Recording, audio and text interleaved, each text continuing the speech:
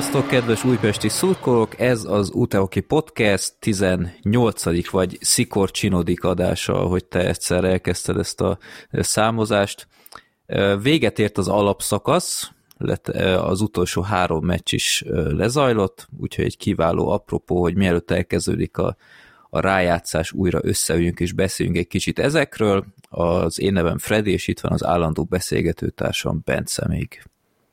Sziasztok! Na, hát te kicsit megviselten, ha lehet így nevezni, de egy kiadós nyaralás, vagy telelés, vagy nem tudom, hogy kell ezt ilyenkor mondani, toppantál be, úgyhogy így is extrán örülök, hogy azért elfogadtad itt az időpontot, hogy beszéljünk egy kicsit. Igen, hát majd lesz egy mérkőzés, amiről majd talán te tudsz többet mondani, mert én csak az összefoglalót láttam. Aztán hát a másik 2 meccsünk is már jó régen volt, szóval valószínűleg az eredményekkel mindenki tisztában van. De azért ettől függetlenül mi még elmondjuk a magunkét ezekről. Hát főleg az elsőn a debreceni meccsnél ott szerintem van is miről beszélni, mert ott szerintem elég sok minden történt. De akkor igen, 3 meccs volt még hátra, amikor legutóbb befejeztük. Hát nem, mikor volt utoljára adásunk? Egy hónapja, vagy hogy, mert ilyen nagyon zűrzavaros menetrend volt, ugye, itt nemzetközi olimpiai szünettel, meg alapvetően 1 hét szünet volt még a sima menetrendben is nekünk, valahogy nagyon, nem tudom, nem túl szerencsésen jött ki, de szerencsére az eredményen annyira nem látszott, hogy kizökkentette volna a csapatot. Igen, hát kicsit hektikus volt, ugye most volt az utolsó meccsünk előtt 1 hét szünet, utána most megint van 1 hét szünet. Igen. Egyelőre úgy tűnik, hogy ezt sikeresen, vagy hogy mondjam, tudja kezelni a csapat.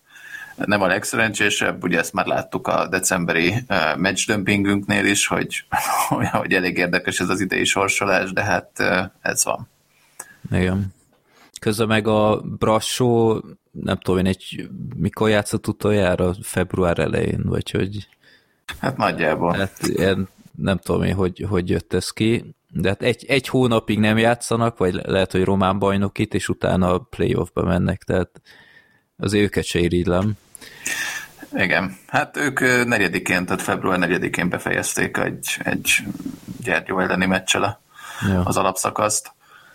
Egyébként elég érdekes volt, mert azért itt az alapszakaszban, legalábbis az alsóházban, vagy hát mondjuk úgy, hogy a második, harmadik, negyedik hely kivételével minden elég hamar eldőlt.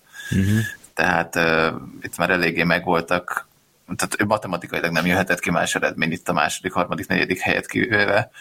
És nagyon érdekes volt, hogy még volt hátra pár meccs, amikor ugye ez a mini playoff, ami a 7-8-9-10 helyezetteknek van, annak a párosítása meg tehát hogy az már előbb kiderült, mint hogy lejátszották volna az összes meccset. Igen. Ez is ilyen érdekes az idei sorsolásban, vagy hát a lebonyolításban. Hát de legalábbis a titánok, ők nagyon komolyan vették ezt a levezetős szezonvégi pár meccset is, mert hát megverték a Gyergyót is, ezzel óriásit segítettek nekünk. Konkrétan miattuk lettünk harmadikak végül. Ezt mondhatjuk pozitív vagy negatív felhanggal is igazából. Ha mi titánok ellen meccségre gondolunk. Igen. Jó. Bár ezeket tehát inkább magunknak köszönhetjük. Hát magunknak, de most már azért az kicsit jó érzéssel tölt el, hogy nem csak mi bukdácsoltunk ott, tehát azért ők elkapták ott már a Maccot is, a Ferencvárost, a Gyergyót, úgyhogy talán... Szereda ellen is volt valami emlékeim. Ja tényleg, igen, Szeredát is megverték, tehát azért a Raktár utca az nem egy túl közkedvelt stadion így az ellenfeleknek, de igen, hát meg kell tanulni ott is nyerni, mert nem mindig ment olyan jól mostanság. Jó, az, hogy a végén micsoda fotófinish lett ott a második és negyedik hely között, azt szerintem majd a győri meccs után röviden kitárgyaljuk. Akkor kezdjük el a meccsbe, vagy meccs összegzőket az Újpest-Debrecen meccsel. Ez volt a 38. meccsünk az alapszakaszban. amin mi kín voltunk, és egy rendkívül izgalmas mérkőzést láthattunk, ahol az elején, úgy emlékszem, Matinén is inkább úgy volt, hogy az elején inkább a Debrecen nyomott, és itt is, hát emlékeim szerint megszerezték a vezetést, de aztán sikerült viszonylag gyorsan válaszolni is rá, de egy teljesen kiegyenlített meccs volt jó sokáig. Igen, hát az elején ott volt ez a Turkotnak ez a bepattanós valahogy ilyen furán bepattanós gólja. Hát jó mérges is volt a Rajna, az látszott rajta, de viszonylag hamar még az első harmadban sikerült egyenlíteni egy ilyen, hát gyakorlatilag ajtóablakra játszott helyzet után Németh Attilának. Annyit azért még hozzátennék, hogy az összeállításunk azért itt sem volt teljes, hiszen mondhatjuk azt, hogy már megszokott módon 3 védőpárral tudtunk csak felállni, illetve hát Bank még mindig nem volt a csapatban. És se játszott, tehát igen. Onnan tudjuk, hogy nem korona, hogy a kutya otthonban volt azóta. Igen, meg ott, mint hogyha azt nyilatkozta volna, vagy lehet, hogy ezt a Virág Csaba mondta, hogy rájátszásra talán visszatér, ami hát nagyon kéne. Mármint, hogy szegénynek tavalyi szezonja is emlékeim szerint olyan volt, hogy viszonylag sokat küzdött sérüléssel, és hát most sem tudjuk, tehát nem tudjuk, hogy mi a pontosok a hiányzásának, de azért hát gyakorlatilag a tüskés derbi óta nincsen, ha jól emlékszem. Nem.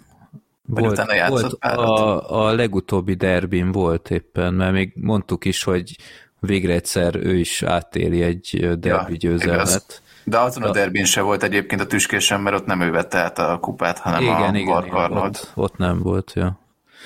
Na mindegy, hát reméljük. Nem tudjuk, hogy mi van, az a baj. Meg ezt beszéltük is annak idején, hogy amikor újra visszatért, ott azért még messze nem nyújtotta azt, amit ő tudott, tehát kicsit vissza kell rázódnia, csak aztán most megint rásérült, úgyhogy nagyon, nagyon rosszkor jött ez, pont így a rájátszásra jönne vissza, de hát azért van ő annyira rutinos, hogy talán egy jobban, gyorsabban elkapja a fonalat, de igen. Hát igen, csak ilyenkor már mindig benne van az, hogy nem tudom, azért mert ő sem legfiatalabb játékos, és egy ilyen sérülés után nem mondja azt, hogy kell ez a fenének még. Hát és, igen, és nem vonul vissza, igen. Ja. Hát nem tudjuk, tehát tényleg az a baj, hogy most itt csak úgy dumálunk, hogy itt a szezon felében megint nem volt majdnem, de nem tudjuk az okokat, úgyhogy nem is akarunk spekulálni, csak sajnálatos egész egyszerűen. Tehát a szezon felében nem volt nálunk a csapatkapitány. Igen. Ez persze, úgyhogy hát reméljük most már tényleg elkerüli őt a sérülés, mert tényleg nagyon-nagyon szükség lenne rá. Igen, itt a Deac meccsre visszatérve, hogy itt két vagy pár dolgot kiírtam, ami így emlékezetes volt, hogy egyrészt mondtad, hogy a Németh Attila egy nagyon jó kijátszott ilyen passzjáték után beemelte, gyakorlatilag 2-szer belőtte ugyanezt a gólt, hogy ilyen nagyon hasonlóak, úgyhogy ez talán ilyen begyakorolt lehet, vagy reméljük.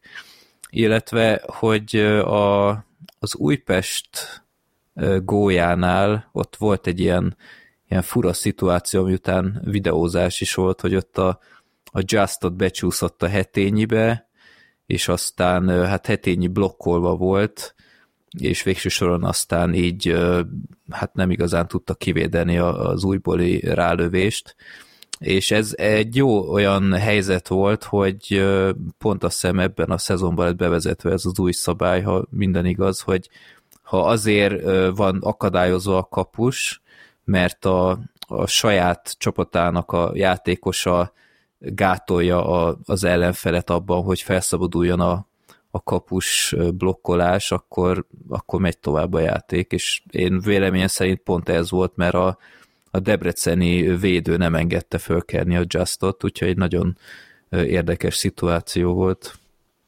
Igen, hát azt megvideózták, és végül megadták, és tehát itt 2 gólt is videózták, mert az utolsót is, igen. A Jazznek a gólját, hogy az most bent volt-e, vagy nem, halál egyértelmű volt, hogy bent volt, de oké, nézzék meg. Itt nem volt ezzel probléma. Itt még, amit én ezen a meccsen kiemelnék, az a Diego-nak az előnyös gólja, ahol nagyon szépen megnézte a hosszút, és be is vágta. És ez a második, amit a Németh Attila gyakorlatilag üres kapura pofozott be, ott ugye úgy volt, hogy a Diego vitte hát így szemben a kapuval jobbról a korongot, és megpróbált cselezni, vagy én nem akarom megbántani, de hogy minthogyha ott nem írt volna be a csel, vagy így elütött volna a korong fölött, de lehet, hogy éppen ez volt a csel. Ezt így nem tudtam eldönteni, és akkor végül utána ha elütött a korong fölött, akkor így utána már így túl közel volt a kapushoz, és akkor azért adta le, szerintem. De tehát így nem lehetett eldönteni, hogy ez most direkt volt, vagy nem.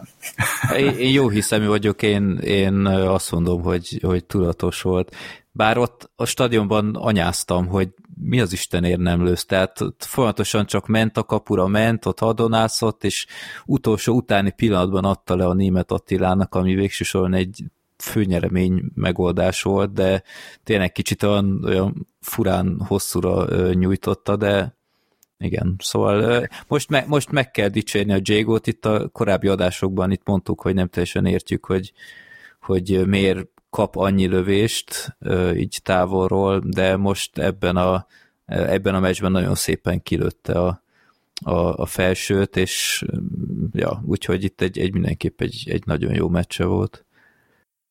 Igen, és amit még itt ki kell emelni, hogy ugye vezettünk 4-2-re, itt a Németh Attila második gólja után, és akkor itt utána volt, tehát hogy 5 perc volt még hátra, 2-vel mentünk, és itt volt egy kis kakaskodás, tehát hogy itt a Turkot csinált valamit, nem is emlékszem, hogy mit, és utána egy összeakadt a Kis Danival. Nem, a Kovács Sebestyénnel volt. A Kovács Sebestyén, de végül a Kis Dani is, tehát a Kis Dani hozott össze egy ilyen tök felesleges kiállítást. Igen, de ott a bulinál, rögtön a gól utáni bulinál volt valami, hogy még el se kezdődött a meccs, és a Kovács Sebestyén az ott, már nem tudom pontosan kivel, melyik debrecenivel, de ott folyamatosan magyarázott, és hát nem tudom, a Sebestyén az annyira nem tűnik az a verekedős ember típusnak, úgyhogy kicsit is csodálkoztam is, hogy ez a trash talkot megy, meg minden, de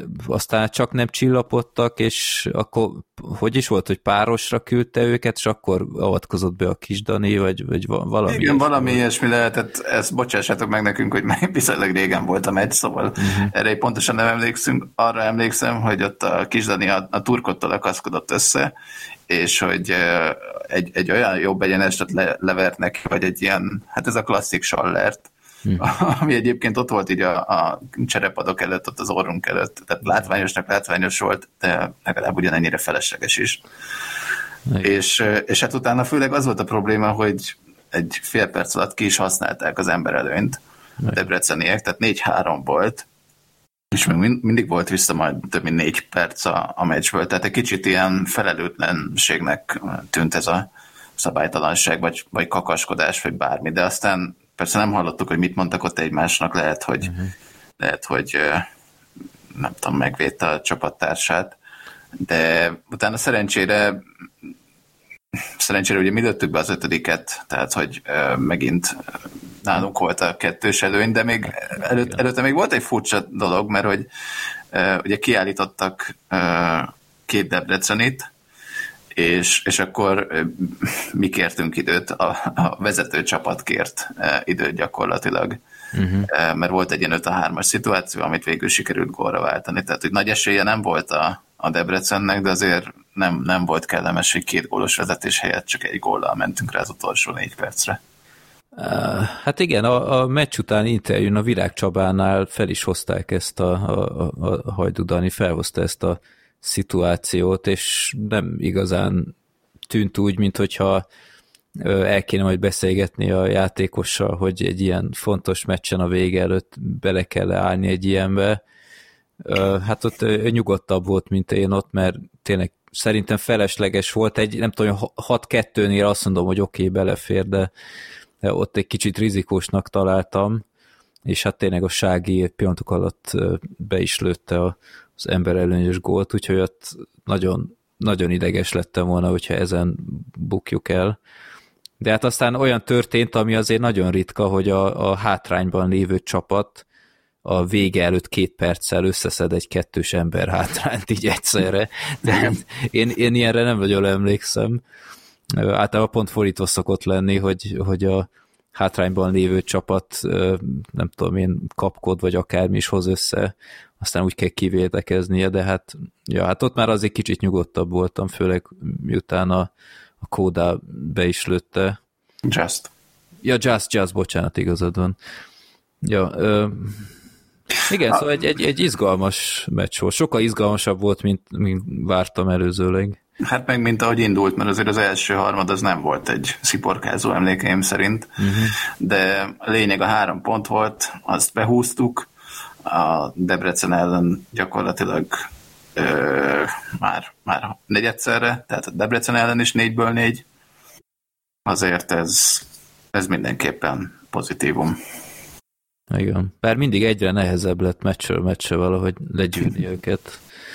Ja. Én azt úgy emlékszem. Azért ez a Debrecen, ez nem a tavalyi, vagy nem tudom, tehát valami nem működik náluk idén annyira jól. Nem azt mondom, hogy egy könnyű ellenfél, főleg idegenben, ugye a kisebb pályán, de azért valahogy idén azért magabiztosabban verjük őket, mint tavaly. Hát meg azért ne felejtsük el, hogy azért volt egy edzőcsere, tehát azóta ők is sokkal erősebben játszanak már, úgyhogy nem olyan pofozógépek, mint a Musial korszakban. Ja. Jó. Na hát akkor át is mehetünk a másik jóval infarktusosabb mérkőzésre. Ki hitte volna, hogy a Titánok ellen ilyet mondunk. Hát igen. Ez a hanyadjára. Igen, hát idén sem ment úgy a Titánok ellen, ahogy azt mindenki szerette volna. Ugye egy győzelem és 2 vereség. Gyakorlatilag így mentünk neki a 4. meccsnek. Hát meg egy kupában nyertünk, azt hiszem, nem? Vagy... Igen, valami 7-0-ra. Ja.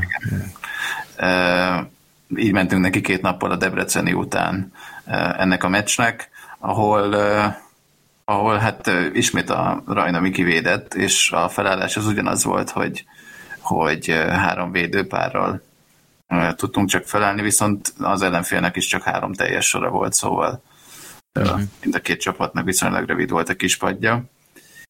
Hát ezt én a helyszínen néztem, ezt a meccset, te pedig szerintem nem. Én streamen kaptam agyvérzést. Igen. Hát ez sem volt a legkönnyebb meccseinknek az egyike.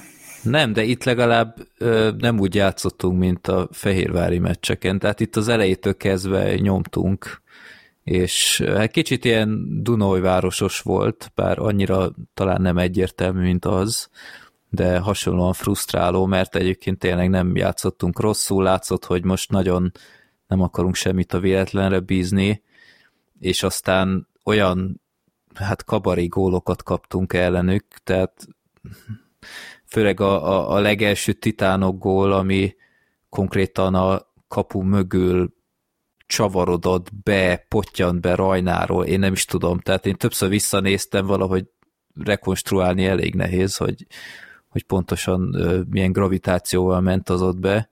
Ja, igen, bocsánat, az előző meccshez még azt hozzátenném, hogy az első helyreigazítást meg is tenném magammal szembe, tehát hogy én összekevertem a 2 gólt, erre a gólra gondoltam, amikor azt mondtam az előzőnél, hogy a Rajna nagyon dühös volt, mert összekevertem a 2 meccset. Itt ez az első gól az, ami ilyen bepattanós, és tényleg ilyen ja, nagyon, Debrecenél ott volt, hogy el lett kaszálva a kapu, nem? Vagy valami ilyesmi volt, nem? Már nem emlékszem. Nem akarok megint hülyeséget mondani, úgyhogy igen, tehát erre a gólra gondoltam, hogy ez ilyen nagyon bosszantó, és fura volt. Hát ez ilyen egyszer a 100-ból szituáció, ja. És aztán a második Titánok gól is meg olyan, hogy 1/10 másodperccel a harmad vége előtt ment be valahogy, ráadásul úgy, hogy a kis Patrik totál pehjesen kétszer is átüt a korong felett, tehát érdemes visszanézni, hogy itt is nagyon összejött minden a fehérváriaknak, hogy ez valahogy még bemenjen, bár ahogy belőtték, én már éreztem, hogy ez azért még a Dudaszó előtt volt, úgyhogy nem igazán bíztam benne, hogy a bíró valami mást fog kihozni. Igen, én is úgy éreztem, hogy ez még pont bent volt. Hát pech, mert ez is azt igazolja, hogy ilyen nagy bölcsességet mondjuk, hogy a tudáig tart a meccs, tehát ez ilyen pekhes gól volt legalább annyira, mint az első.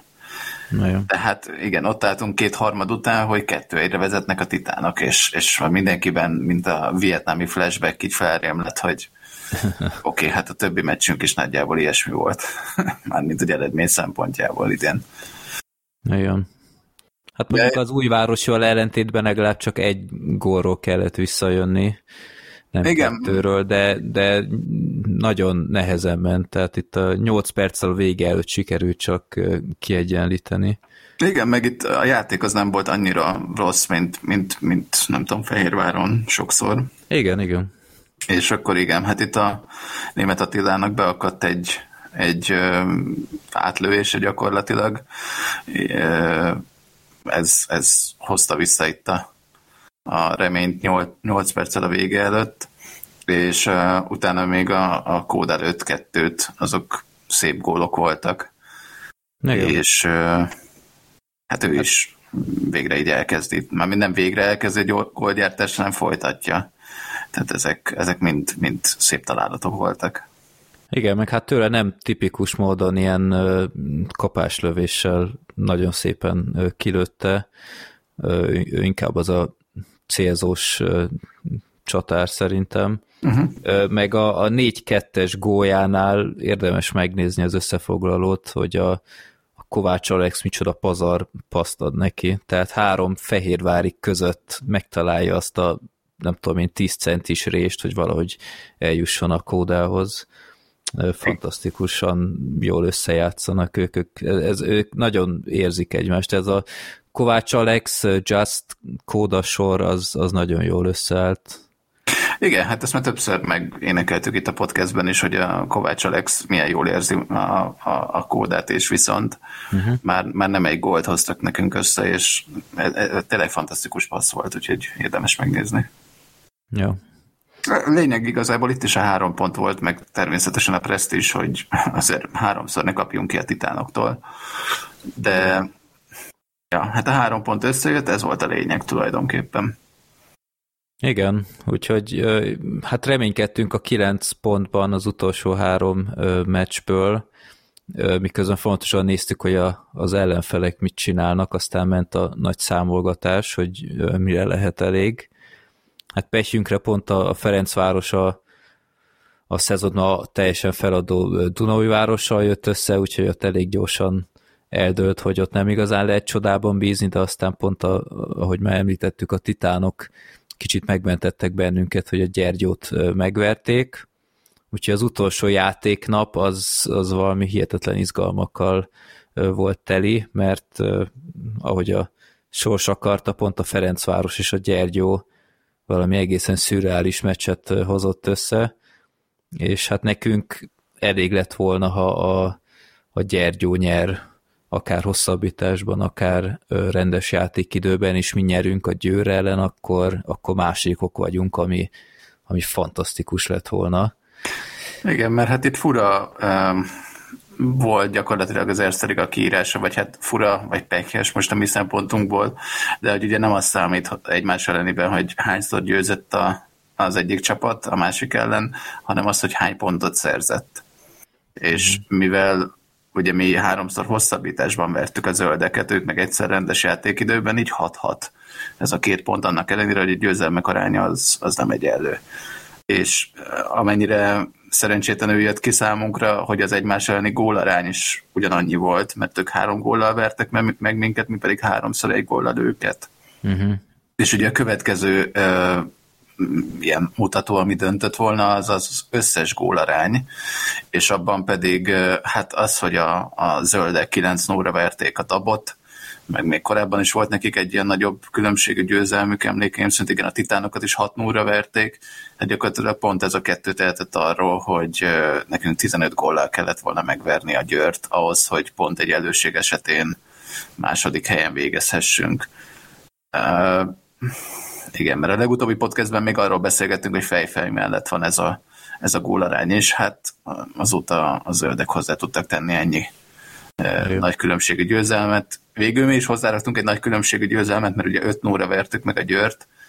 Ez most ennyire volt elég, de mindegy, majd erről beszélgetünk később a meccs után, hogy hogyan is állunk hozzá ez a harmadik helyhez. Hát igazából annyiban mondjuk igazságosabb lenne, ha nem az egymás elleni pontok lennének, hanem mondjuk az egymás elleni győzelmek. Lehet, hogy mondjuk ez így fairebb lenne, de hát nem igazán emlékszem, hogy valaha ilyen szoros lett volna a végjáték az utóbbi években, úgyhogy lehet, hogy jövőre okulnak ebből. De igen, itt pehjes volt, de hát ez van. Azt hiszem a harmadik helyet mindannyian aláírtuk volna szeptemberben. Igen. Úgyhogy ne legyünk elégedetlenek, mert a negyedik hely az annyiban lehetett volna problémás, hogy akkor valószínűleg az a Brassót kapja, és ezt elkerültük, úgyhogy nagy valószínűséggel az erdélyi túrát azt megússzuk a negyed döntőkben, és otthon játszunk, ahol piszok erősek vagyunk, úgyhogy jó ez a harmadik hely. Szerintem ne bosszankodjunk, hogy nem a második lett, mert tényleg hangyafinnyin múlott az egész. Igen. Hát persze, tehát, hogy eddig még soha nem, amióta ilyen Erste vagy MOL ligának hívják a bajnokságot, azóta eddig még soha nem végeztünk előrébb a harmadik helynél. Ez a negyedik alkalom, hogy harmadikak lettünk. Volt pár éve egy ilyen, hogy a középszakaszban valamiért brutál jól ment nekünk, és ott kúsztunk fel így teljesen. Igen, emlékszem. De 2-3-4 éve, vagy valahogy így. Igen. Hát alapvetően szerintem se lehetünk elégedetlenek ezzel. Választhatunk ellenfelet, és igen, és a Brassót sikerült elkerülni, ez a legfontosabb szerintem, mert hát ki tudja, hogy alakulnak itt a párharcok, mert azért szerintem idén nagyon egyben van az egész Erste Liga mezőny, tehát biztosra gyakorlatilag senki ellen nem mehet egyik csapat sem, és hát ki tudja, hogyha úgy alakulna, akkor lehet, hogy még az elődöntőre is lehet pálya előnyünk, hogyha valaki az előttünk lévőket kiüti például. Tehát én ezzel a harmadik helyen, meg a mutatott teljesítménnyel abszolút elégedett vagyok. Tulajdonképpen főleg itt a szezon elejé várakozásokhoz képest. Nagyon. Jó, akkor röviden még az Újpest-Győr meccsről. Te ugye azt nem láthattad, úgyhogy én tényleg csak röviden össze tudom foglalni, én kín voltam, és meglepően sokan kín voltak amúgy, meg a hangulat is teljesen jó volt. Úgyhogy úgy éreztem, hogy a közönség is nagyon felismerte ennek a meccsnek a fontosságát, úgyhogy sokan kimentek, meg hát szombat is volt, úgyhogy ez sem egy utolsó tényező. Úgyhogy a létszám az teljesen jó volt. Az első harmad az elég álmoskás volt, tehát ott kicsit kiegyenlítettebb volt, inkább mi nyomtunk, de azért mi sem nyomtunk még annyira, hogy olyan életveszélyesek lettünk volna. Aztán a második harmadban aztán viszonylag gyorsan betaláltunk.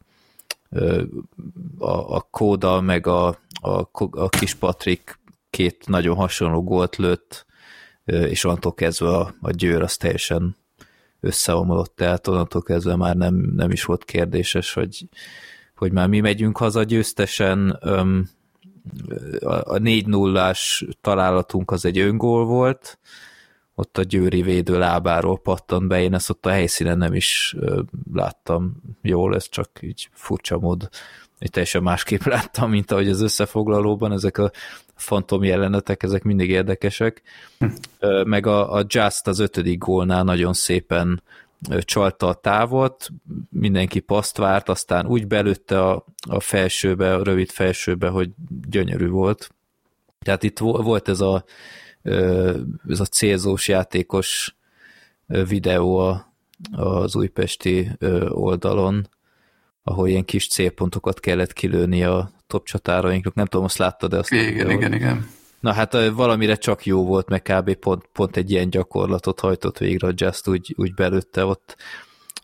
Úgyhogy hát a Győr, vagy zárójelben Vasas meccshez képest viszonylag sima volt, úgyhogy örülök, hogy őket azért sikerült elkapni többnyire ebben a szezonban.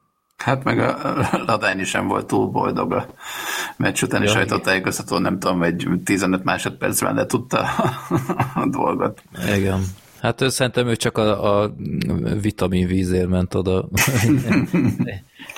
Szovjas volt, hát elég pipa volt, de meg is értettem. Tehát a Győr idei szezonja azért nagyon csalódást keltő, tehát ahhoz képest. Lehet, hogy most itt a rájátszásban, bár nézem az eredményt, a második kvalifikációs meccsen is hátrányban vannak. Nem tudom, valahogy nem klappol úgy, mint az előző szezonban. Igen. De mindegy, hát ez legyen a Győri Hockey Podcastnek a témája. Úgyhogy 5-0, boldogok voltunk, ott kiderült, hogy akkor harmadikok vagyunk, és szerintem végső soron mindenki elégedett arcot mutatott ott a végén. Ja. Jó, úgyhogy ennyi lett volna az alapszakasz, lement 40 mérkőzés, és szereztünk 84 pontot, tehát meccsenként több mint 2-t, ami azért nem rossz egyáltalán. 40 meccsből 20-at nyertünk rendes játékidőben, 10-et hosszabbításon vagy büntetőkben, ez messze-messze a legtöbb az összes klub közül, tehát a második csapat, aki hosszabbításban ennyit tudott nyerni, az a Gyergyó 6-tal, hosszabbításban csak 4-et vesztettünk, és 6 darab sima játékidős vereségünk volt. 40 meccsből 6. Igen, hát tulajdonképpen a meccseknek a 75%-án győztesen hagytuk el a pályát, ami azért elég jó arány. Otthon ugye csak 2-szer kaptunk ki, a Gyergyótól meg a Brassótól. Ez nekem minden várakozásomat felülmúlta. Itt ugye, amikor még pár meccs volt hátra az alapszakaszból, akkor én megfogalmaztam, hogy az lenne nagyon jó, és úgy lenne biztos a második hely, talán, arra pályáztunk már akkor is, hogyha 75% lenne a megszerzett pontok aránya. Most ez végül 70% lett, de én nem vagyok csalódott, mert hát kikerült, majd berakjuk a leírásba, kikerült egy ilyen összesített táblázat a Facebook oldalra, hogy hány pontot szereztünk az egyes csapatok ellen, és hát volt 4 csapat is, amit 4-ből 4-szer vertünk. A MAC, a DAB, ellenük mind a kettőjük ellen 11 pontot szereztünk, a Csíkszereda és a Deac ellenük 10-10 pontot szereztünk. Azért ez elég jó. És még akik ellen a legkevesebbet szereztünk, a Brassó, ellenük is szereztünk 5 pontot. Tehát az oké, hogy mi itt a DVTK-t meg a titánokat mómusoknak tartottuk, de gyakorlatilag ellenük is megszerezhető pontok több mint felét megszereztük, és így gondoltuk azt, hogy hát ellenük nehezen megy. Szóval alapvetően én sőt, nagyon pozitívan értékelem ezt az alapszakaszt. Mutatott játék szempontjából is. Lesz egy csomó meccs, ami ilyen feledhetetlen lesz szezonokig, tehát a Csíkszereda ellen a 4-ből 4, meg a Fradi elleni gyakorlatilag mind a 3 ilyen hosszabbításos győzelem. Ezek olyan élményeket adtak szerintem a szurkolóknak, amik azért sok ideig megmaradhatnak, és ezért a Macot se szoktuk 4-ből 4-szer verni. Nem. Meg Debrecen ellen is, tehát hogy a tavalyi playoff után ez, hogy idén 4-ből 4-szer, ez szerintem ez egy korrekt. Jó, azért a Brassós pontszámhoz azért tegyük hozzá, hogy az egyiket zöld asztalon nyertük meg. Ja, jó, igen, igazad van. Tehát az 5 pontból azért lehet, hogy csak 2 lett volna, ha lejátsszuk azt, de jó, mondjuk ebből más csapat is profitált, meg a Brassó is, ha jól emlékszem, más alkalomkor, de igen, szóval ez jól mutatja tényleg, hogy nem véletlen, hogy örülünk, hogy ezt a Brassót elkerüljük, mert a 6. helyen zártak a Mac mögött, de hát nekik 5 meccsük maradt el, azt hiszem. 5 meccs, aha. Tehát, hogy a 15 vereségből ők 5-öt akkor szedtek össze, és én úgy éreztem, meg hát szerintem ezt beszéltük is, hogy ekkor, mint hogyha ezt az alapszakasz részét elengedték volna.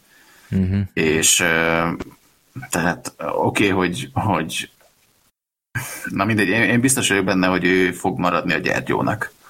Igen. Mert nem hiszem, hogy a Csíkszereda kivenné őket, a zöldek biztos, hogy nem, mert miért szivatnák magukat egy utazással is ráadásul, meg még nekünk is fog maradni magyarországi csapat, szóval nem akarunk még egyelőre belemenni pontosan, hogy ki kit választ, hiszen még adásunk rögzítésének időpontjában is zajlanak a küzdelmek a Debrecenben és Miskolcon, de én azt gondolom, hogy a Csíkszereda megpróbál rámenni valamelyik keleti ország részbeli csapatra, és hát szerintem a Deacot viszik el. Lehet. Aztán Fradi talán a Macot. Hát talán a Macot, vagy ők meg a Miskolcot. Én a Miskolcról is egy kicsit tartok, megmondom őszintén, mert nagyon jól összeálltak, tehát ez a Szetó, ez például egy tök jó játékos, és hát a Macccal kapcsolatban is lennének olyan ellenérzéseim, hogy most 4-szer vertük őket, de hogy nem lesz ilyen szerencsénk, hogy ha őket választanánk, akkor megint 4-ből 4-szer verjük őket. Igen. A Titánok meg a Győr pedig én inkább a másik 2 ilyen mini playoffos csapatra tippelnék, hogy ők jutnak el majd a rájátszásba. Igen. Szóval bárkit is választunk, majd kutya kemény lesz, és hát most jön majd a lényeg a bajnokságban, de nagyon pozitív például, hogy a kicsit furán, de 15-én kijött, hogy a 7 játékos a Kóda, ami hát azért volt fura, mert tehát, hogy játszottunk előtte meccset, de hogy majdnem egy hétig nem játszottunk. Szóval ez kicsit ilyen furán lett a 7 játékosa minden esetre.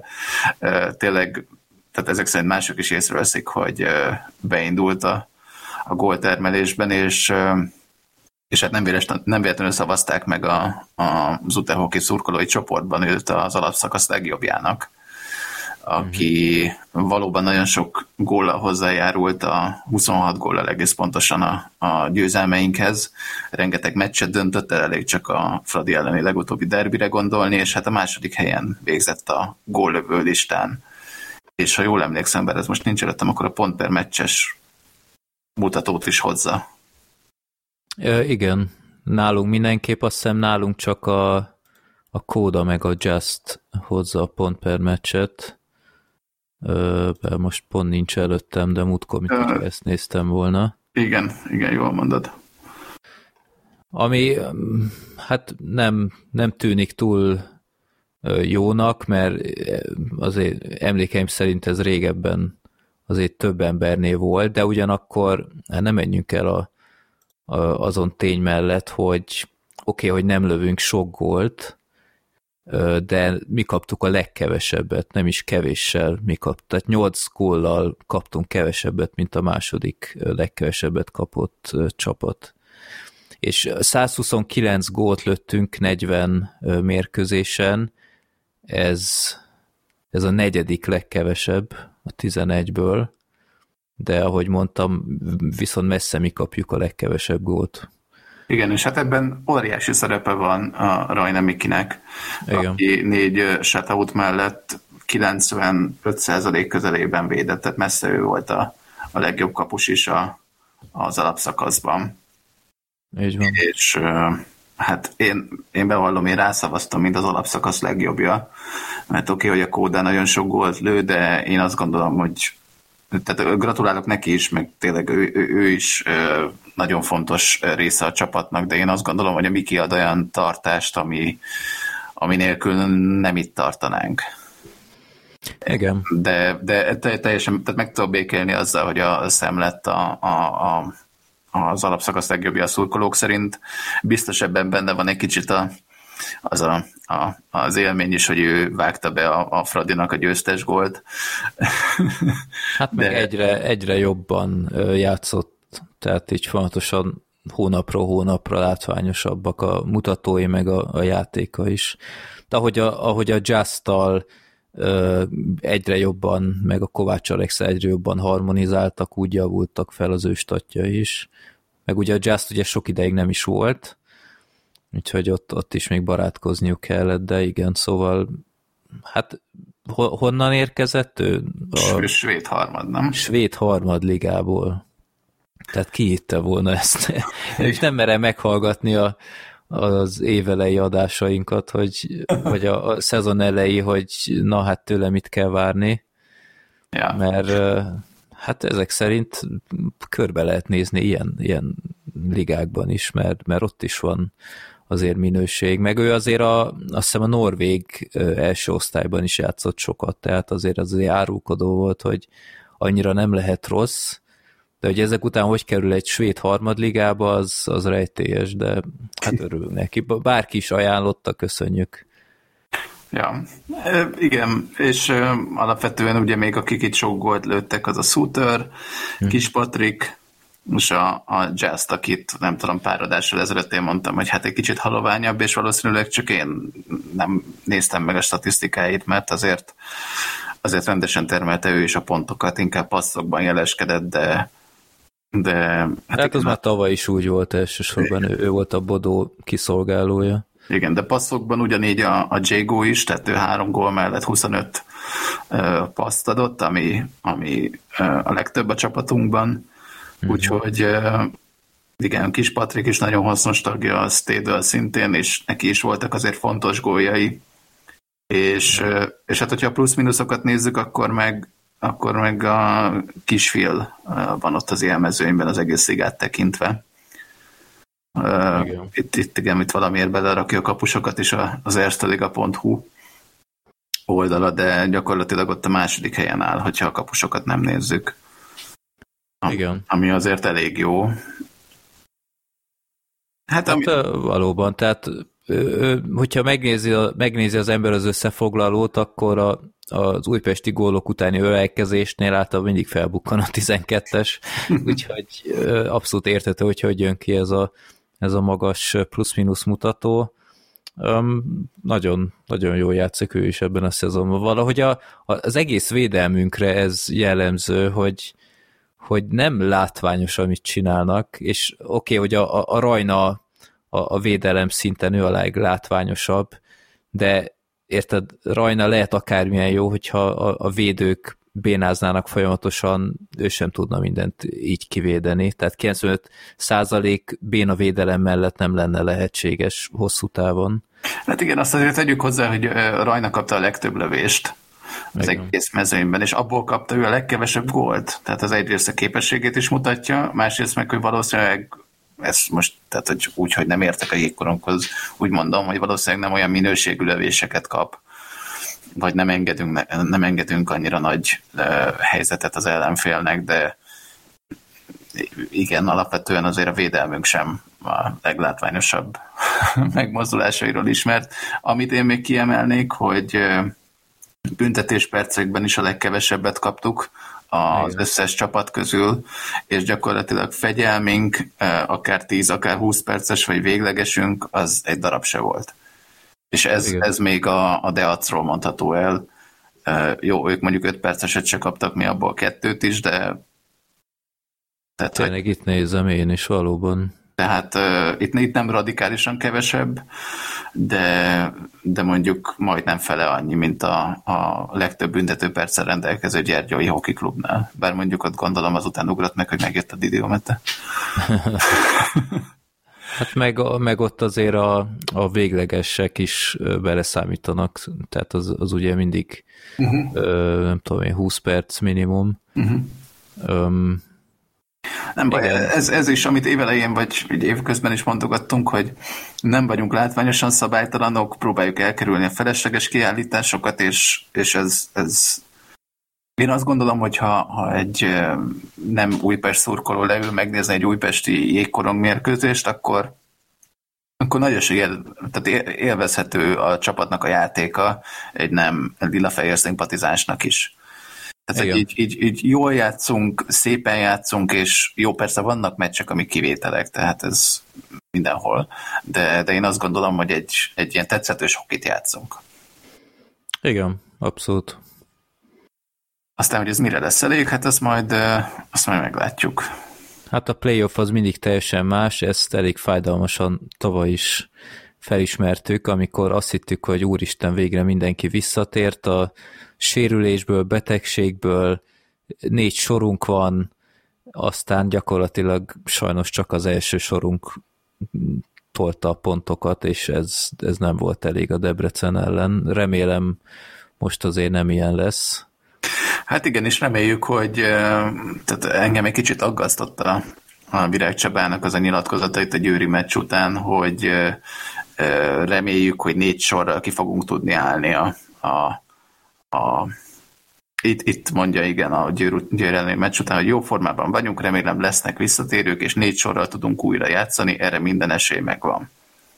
Oké, ez most így biztatóan hangzik, de tehát, hogy az év legfontosabb, vagy a bajnokság legfontosabb szakaszában, hogy ne tudjunk 4 sorral kiállni, azért ezt egy kicsit aggasztónak tartom. Tehát akkor jöjjenek legalább azok a juniorok, akikről egész évben szó volt, és akik egyébként játszottak is, de legyen meg a 4 sorunk, és... Hát de legutóbb például nem játszottak. Tehát legutóbbi meccsen nem volt senki közülük. Igen, nem tudom, tehát lehet, hogy van valami junior bajnokság, ahol most fontos meccs volt, de én azt gondolom, hogy ha máskor nem, akkor a rájátszás az a rész, ahol mindennél elsőbséget kell, hogy élvezzen a felnőtt csapat. És azért, hogyha látják, hogy mondjuk a bank nem fog visszatérni, akkor nem tudom, még a papírmunkára is bőven van idő így, hogy egy hetet pihenünk. Tehát én azt gondolom, hogy itt nem nagyon kéne kifogásnak lennie, hogy miért nem tudunk legalább 4 sorral kiállni, mármint hogy 4 sorral kiállni legalább juniorokkal. Tehát nem azt mondom, hogy aki sérült, az természetesen ne játszon, de létszámra azért remélem, hogy meg leszünk. Hát a Zsigmond se játszott a Győr ellen, a Balog, Bence sem, ugye a Bank, de a juniorok közül sem hát a Simon, aki, hát nem tudjuk mi van vele, már nem tudom én mióta. Horváth András. Horváth visszatérő insider poénunk, hogy ő éppen hol van, vagy a Lászlófi, igen, Balázsi, hát nem tudjuk. Tehát azért 3 védővel egy playoffot, amikor 2 naponta meccsek lesznek, hát én nem tudom. Igen, érdekes, és hát nem, ami még itt a kritika egy kicsit a szövetség felé, hogy ugye nem tudjuk a további menetrendet.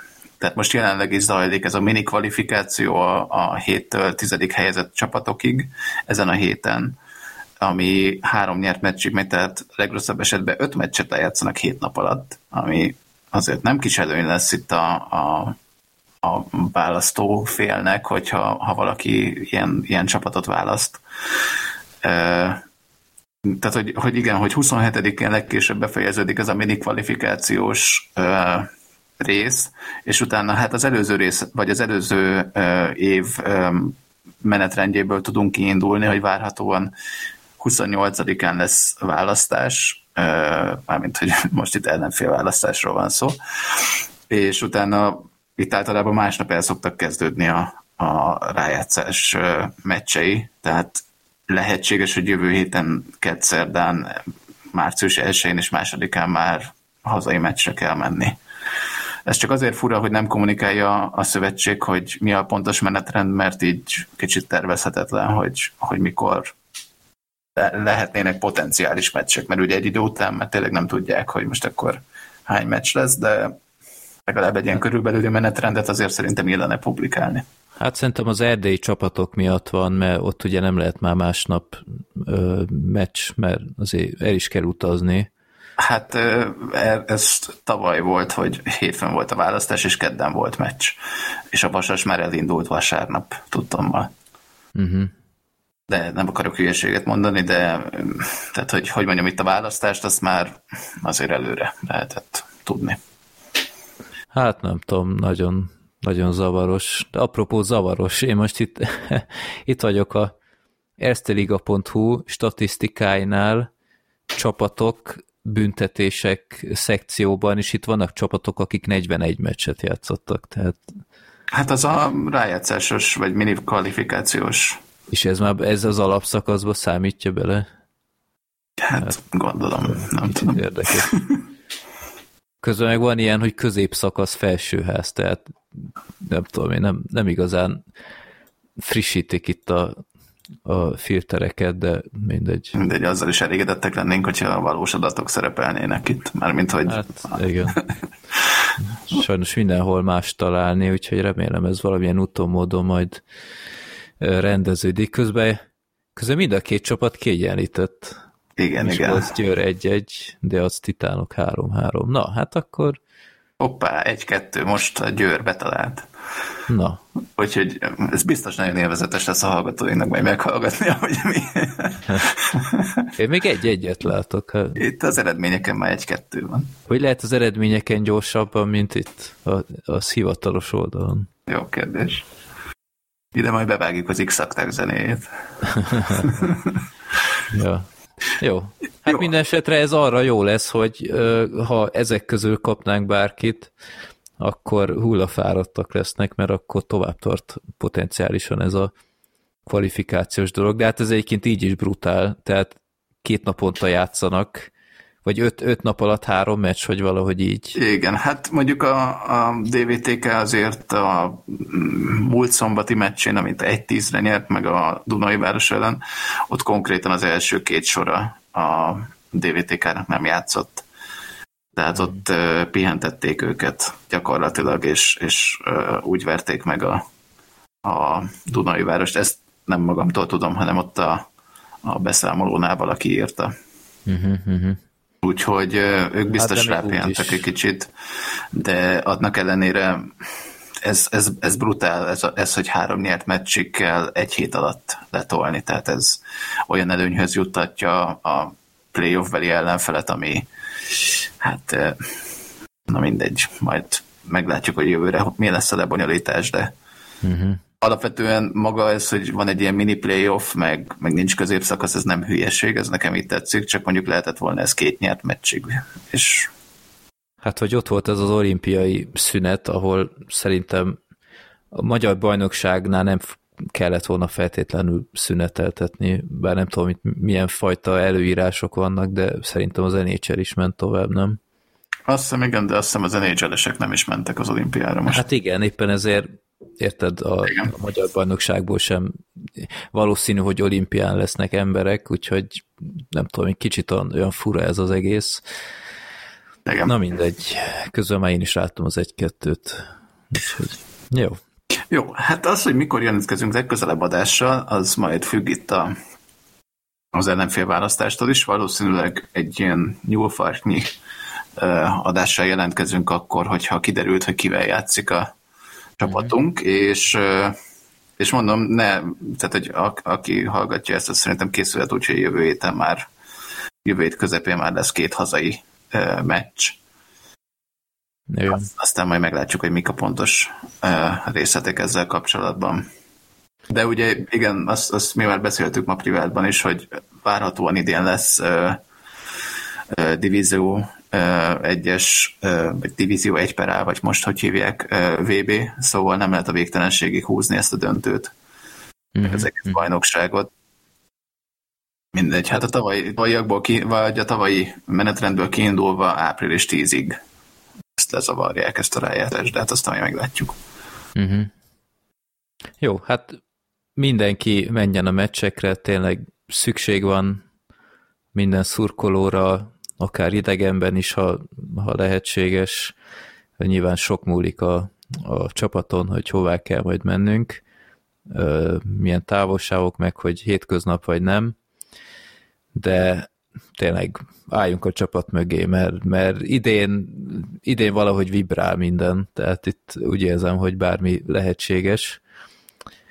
Úgyhogy nekem még egy bejelentésem van, nyilván emberek 100 000-eit fogja érinteni, de az Utehoki Podcast most már fenn van Twitteren is, úgyhogy ha rákerestek, hogy Kukac Utehoki Podcast, akkor látjátok a profilunkat, oda is kirakjuk majd az adásokat, úgyhogy aki esetleg hozzánk hasonlóan ezt a kedves kis közösségi oldalt preferálja, akkor ott is már fenn vagyunk. Úgyhogy tessék bejelölni minket, hát lájkolni nem lehet, de ha már követtek, azt megköszönjük. Exkluzív tartalmak várhatóak. Én már készítettem egyet, de még majd megbeszéljük adás után. Ó, na, erről még én sem tudok. Úgyhogy igen.